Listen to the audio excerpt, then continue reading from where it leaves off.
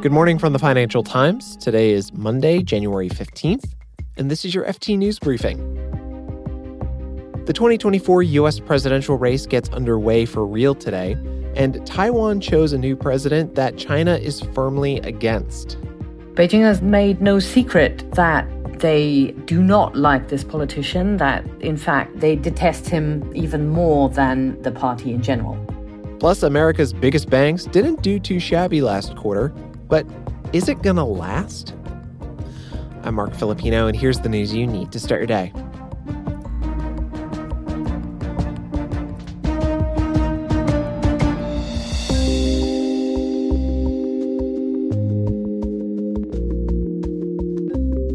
China called Taiwan's election a choice between war and peace. But on Saturday, Taiwanese voters ignored that warning. Lai Ching-te will take over as Taiwan's president later this year. His win is a setback for Beijing. China claims the island as part of its territory and has called Lai a dangerous separatist. The FT's Catherine Hilla joins me from Taipei to talk about the fallout from the election. Hey, Catherine. Hi, Mark. So Taiwan's president-elect, he doesn't technically take office until May, but in the meantime, what should we know about him? Who is Lai Ching-te? Well, he started out as a doctor, but he has become a quite successful politician since. He is currently vice president. Before that, he also served as premier, and he's been a local mayor down south where the DPP, the ruling Democratic Progressive Party, has their home base, so to say. And he belongs to the wing of the ruling party that is more strongly in favor of some kind of more formal independence for Taiwan. He has sympathized with these feelings in the past. Okay, so to that point, and I kind of hinted at this already, what does Beijing think of Lai?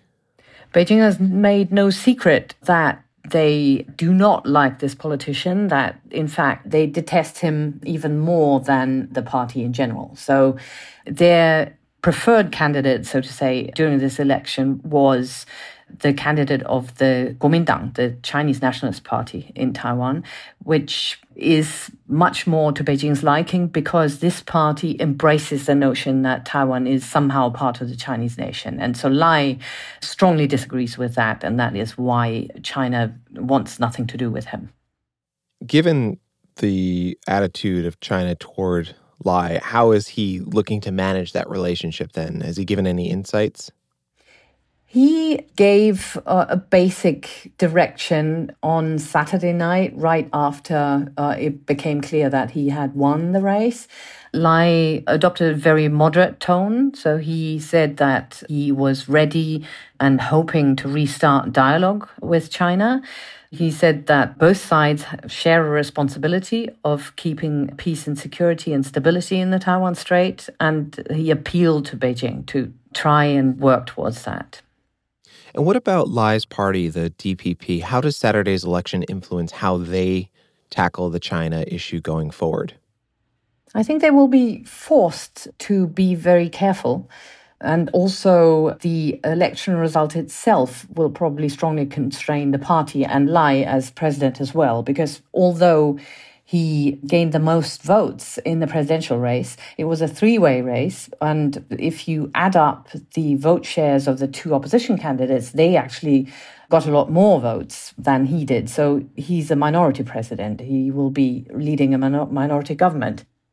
Catherine, I think the big question on everyone's mind is, what does this election mean for China's threats or implied threats to take Taiwan by force? Before the election, there have been a lot of comments to the effect that if the DPP wins again, this would drastically raise the risk of conflict or even a Chinese attack. I do not think that this risk has significantly risen. And the main reason is actually the signals we've received already from Beijing. Within hours of the results coming in on Saturday night, the Chinese government actually already reacted with a statement from its Taiwan Affairs Office.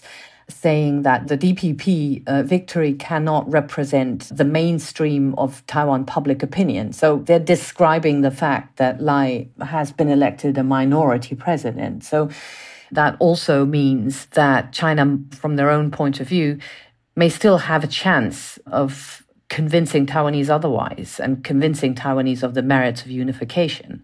That is totally out of step with the reality of public opinion in Taiwan. But if such a conviction still exists in the Chinese government, there's a lot of hope that they will not resort to force. Catherine Hilla is the FT's Greater China correspondent. She covers Taiwan. Thanks, Catherine. Thank you.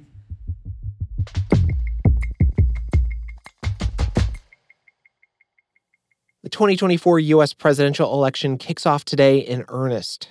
And while the race is heating up, the weather is not. They can throw a blizzard at us, and we are going to fight. The state of Iowa is holding its caucuses. Residents will have to brave terrible weather to choose which Republican candidate they want to run this fall. Candidates have had to brave bitterly cold and record low temperatures that have already forced them to cancel some events and get creative with others. Former President Donald Trump is the person to beat. So we're leading by a lot in all the polls, and you have to get out because we have to send a message, most importantly for November. Trump is followed in the polls by former UN Ambassador Nikki Haley. Listen, you have a choice to make. This is go time. All eyes are on Iowa. And the current governor of Florida, Ron DeSantis. We are going to fight because we are going to turn this country around. The remaining 49 states will go through a similar process over the next several months. The candidate that does the best in these states will face off against President Joe Biden in November.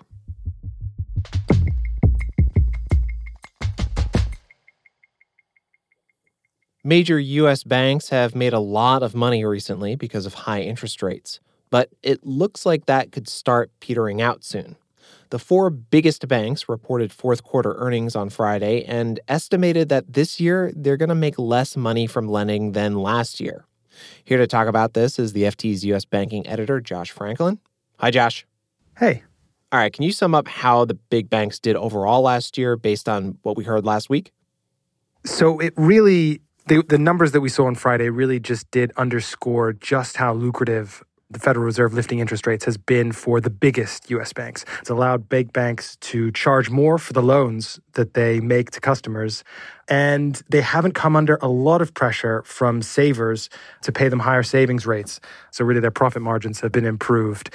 Some have benefited more than others. For JP Morgan Chase, which is the biggest bank, they actually had record profits for the year. They really did open a wide gap with its competitors that also reported earnings on Friday with Citi, Wells Fargo, and Bank of America. And why did these big banks think that earnings from lending are going to fall this year? So all the banks have said that they never expected these level of earnings were going to be sustainable. And basically in 2024, I think what you're going to see is eventually savers over time, they do start putting more and more pressure on banks to increase savings rates.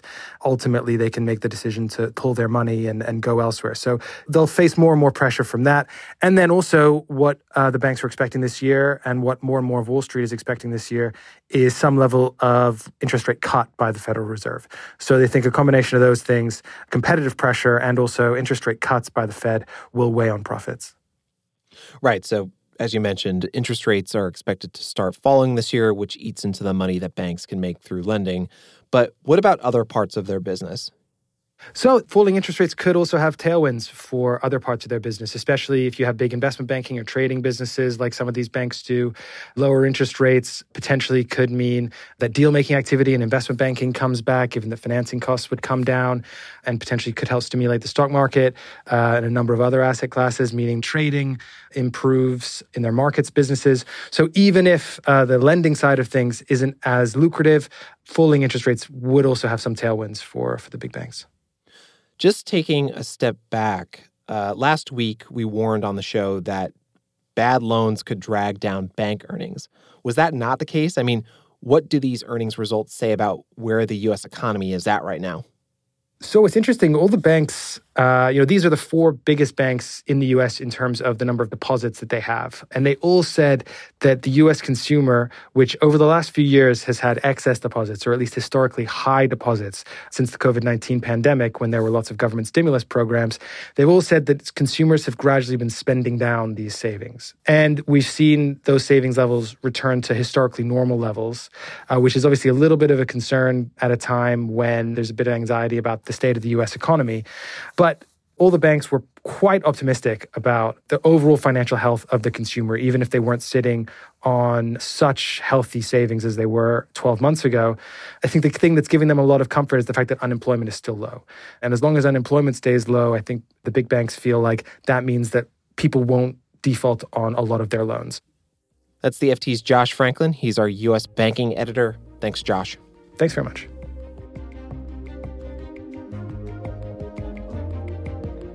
You can read more on all of these stories at FT.com for free when you click the links in our show notes. This has been your daily FT News Briefing. Make sure you check back tomorrow for the latest business news.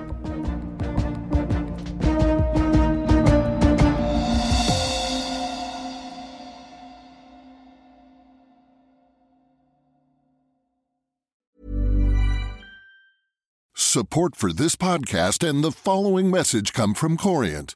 Corient provides wealth management services centered around you. As one of the largest integrated fee-only registered investment advisors in the U.S., Corient has experienced teams who can craft custom solutions designed to help you reach your financial goals, no matter how complex. Real wealth requires real solutions. Connect with a wealth advisor today at Corient.com. That's Corient.com. Hi, this is Janice Torres from Yo Quiero Dinero. If you own or operate a business, whether it's a local operation or a global corporation, partnering with Bank of America could be your smartest move. By teaming with Bank of America, you'll enjoy exclusive digital tools, award-winning insights, and business solutions so powerful, you'll make every move matter. Position your business to capitalize on opportunity in a moment's notice.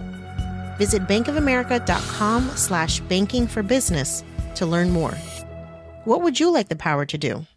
Bank of America, N.A., copyright 2024.